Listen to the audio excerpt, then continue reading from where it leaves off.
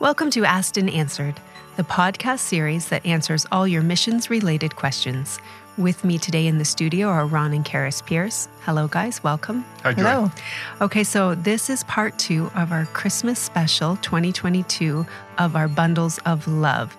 If you missed part 1, you'll want to go back and listen. Ron and Karis talk about how Bundles of Love started, and they discussed I think 5 of our projects. So Ron and Karis, tell us about the remaining 3 or 4 projects that we have. Okay, Karis, where do we start? Let's start with the Laos mini farms. That's always a favorite. That is a favorite because I knew it had potential about 2 or 3 years ago. Yeah, you did. When I met with our leader over there, and he says, we've got this need, and it's to start a pastor and his family off, a young pastor, with a stable income, shall we say, or a stable way of making food for their family because they're church planting, they don't have much money. And he says, we want to get this mini farm. And I said, well, what does it look like? Well, he says, we're going to get implements like hoes and rakes and things. Mm-hmm. We're going to supply seeds for vegetables, seedlings. And he says, we're going to start them off with chickens and also piglets. Mm. Well, I thought, sounds like a good idea. I said, how much is it going to be? $350? Yep. $350 will do everything. And it'll buy all the livestock and everything like that, not just one pig. Right. Because you're going to have so the whole shebang. With one pig. Yeah. It's a short-lived farm. Yeah. So we had to buy multiple little piglets and everything like that. And it went really, really well. And so we did this. We started off with it, and it has grown. It has taken off. It is very, very fruitful. So much so that not only is the pastor's family taken care of, but now they have such surplus over the years that they're taking care of all the poor people in their churches. And so the people you might say would be on welfare assistance or whatever that proper word is, they're now taken care of. And it went beyond that, so much so that they're going to the unsaved and they're finding opportunities to share. I know this seems strange, okay? And everybody here is going to think, oh, big numbers, and they're not real. I've got pictures. I was shown just a few months ago when I was in Bangkok and the brother came in from Laos, and he showed me these pictures of all of these fish. And when he sent the first picture and he gave me the number, I thought, wow. So it's a large school of fish? These are tanks of fish that they got going, and they've multiplied. This year, they produced 500,000 fish. Wow. Now, these fish aren't huge, okay? These would be probably about a foot long, maybe a little bit more than that. But they start with that, and then they've got these frogs. Like, I feel bad telling people we're raising frogs, but frogs as pets? No, the frogs as food, and they're large. They're the size of a person's hand. All right, wow. And they're monstrous frogs, and they've showed me the tanks with all these frog tadpole whatever things they have, little ones growing up. It was a cloud of them just in one tank. And these grow up, and they're the size of the hand. You cut them open, you gut them, you put them on the frying pan, and people love them. I'm not sure we needed those details, but well, I know, but it's just I don't understand it totally, being a Westerner as I am, but they really like this. That's amazing. So these farms have taken off, and we've got an opportunity of doing more pastors because they're sending in every year dozens and dozens of pastors to do church planting and to start churches. So we can't keep up with the farms. And this frees the pastor up to be able to do more church planting because the farm is supporting the family, basically. Exactly. And it gives him an excuse to go to unbelievers with food and say, listen, we've got surplus. We're believers. Here it is. And they sit there and they say, why are you doing this? The government doesn't help us. Why are you doing this? Yeah. And because we love you. Really? Okay, thank you. Well, the second time back, when they come back with the cucumbers, that's really great. Or the tomatoes, it's like so. Tell them about when they went to the leaders. Oh, they went to government leaders. And these are communist government leaders, and they wanted lists of unbelievers and people in their villages that needed food because they wanted to bless them. And so they give them these lists, and they were shocked. Why would the church want to come do this? So they gave them the lists and said, we'll take care of these people. So they started giving them food and fish and turkeys and whatever. And then they went back to the leaders of the communist leaders in that region, the district or the zone, and they gave them a basket, big basket, flowers on top. I saw the picture of it, gifts inside the basket. The courage it. Oh yeah, it was like this was a basket probably 3 feet by 2.5 feet by about, big handle on the top with flowers on it, would be at least 2.5 feet high. And so they go and they give them these gifts to the leader, and they say, thank you so much for giving us these people that we can take care of and bless. If you've got any more problems doing this, just come to us and we'll help out. Well, the government leaders are stunned. Right. Like, when has this ever happened? What a reputation to have. Yeah. Sort of like Christians are trying to contribute and take care of this. This reminds me a little bit of the Salvation Army in the early days with William Booth and Catherine Booth in the slums of London, taking over. They were taking over the streets with love.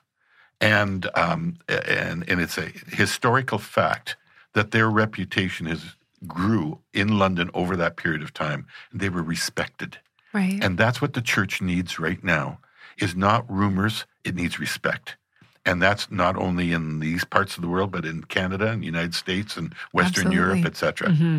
Why do you get respect? Because you earn it, because you love and you love people and you fulfill the gospel. And that's what we're trying to do with this. Well, I know that these farms are very, very popular. A lot of people I talk to, it's a favorite family tradition now. And I think this is only the 3rd year we've been doing it. Mm-hmm. And families wait for this, and they maybe combine with other families and they donate to this. So it's really fun. And it's $350 for a mini farm. To set up a farm. Set up a mini farm. Yeah, a farm. It's incredible. Like, wow. Okay, so moving on to another bundle. I think we have Albania. Okay, Kara, do you want to start off with this one? Oh, yeah. Albania is gift baskets of food. And so those are going to the church planters and their families. This winter is going to be a tough winter. They're $40 for a basket.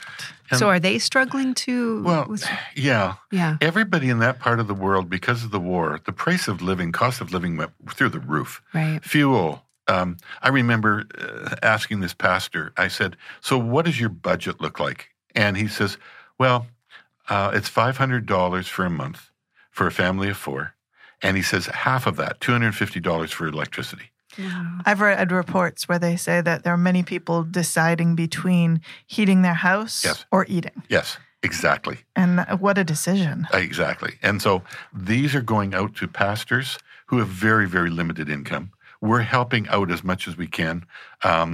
But it's also going to not just Albania as a country, it's the Albanian-speaking people in that region. And therefore, some of this will happen in Kosovo, some in Montenegro, a little bit in Greece, and a little bit in Italy. All those areas where the church is expanding. We're tied together in this adventure with about 220 evangelical-type congregations. And they are the ones that are going to be helping us in the distribution and gaining the opportunity, being presented with the opportunity to hand out these baskets to people that are in great need and give them love. There is God's doing something exciting in Albania. This is something that we've... The religion of the area that is infiltrated and has taken over in that region. It's a historic religion. I won't go into all the details of this, but that religion is falling apart. And people are calling up, and they're asking people that they know of who are Christians, believe the gospel, have Bibles. They're saying, what does it mean to be born again? Do you have a copy of a New Testament? Do you have something? And these are people calling up. It's not like they're being approached on the street. They're asking for it. And we're not talking about a few. We're talking about thousands and tens of thousands just in one church organization that we're working with there right now. And they're inundated with people asking questions. So if you match the answers with the proof of love, it's wide open for God to do more. Exactly.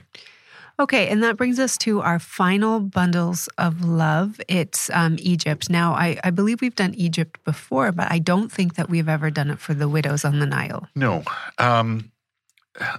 this I've explained, I think, a couple of times on various podcasts, but I'm going to do this one quickly but succinctly in this way.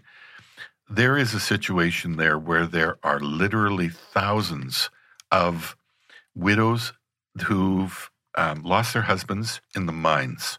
And these are mines where they mine this rock. It has almost like a powder that comes off in the mining process. And the men inhale this. These are Christian men as a whole that work in these mines. And they get something called concrete lungs. And this is where they just die. They suffocate because of the dust in their lungs.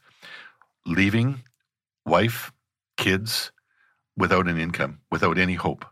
And therefore, we are partnering with a ministry that is going in, taking care of these ladies and their children, helping them get started in life again with being hairdressers or farming or various seamstress. Yeah. I don't even know all the professions. It's kind of similar to mini farms, really, because you're helping them get started in life. It is. Self-sufficient. Exactly. And they're also helping them rebuild spiritually.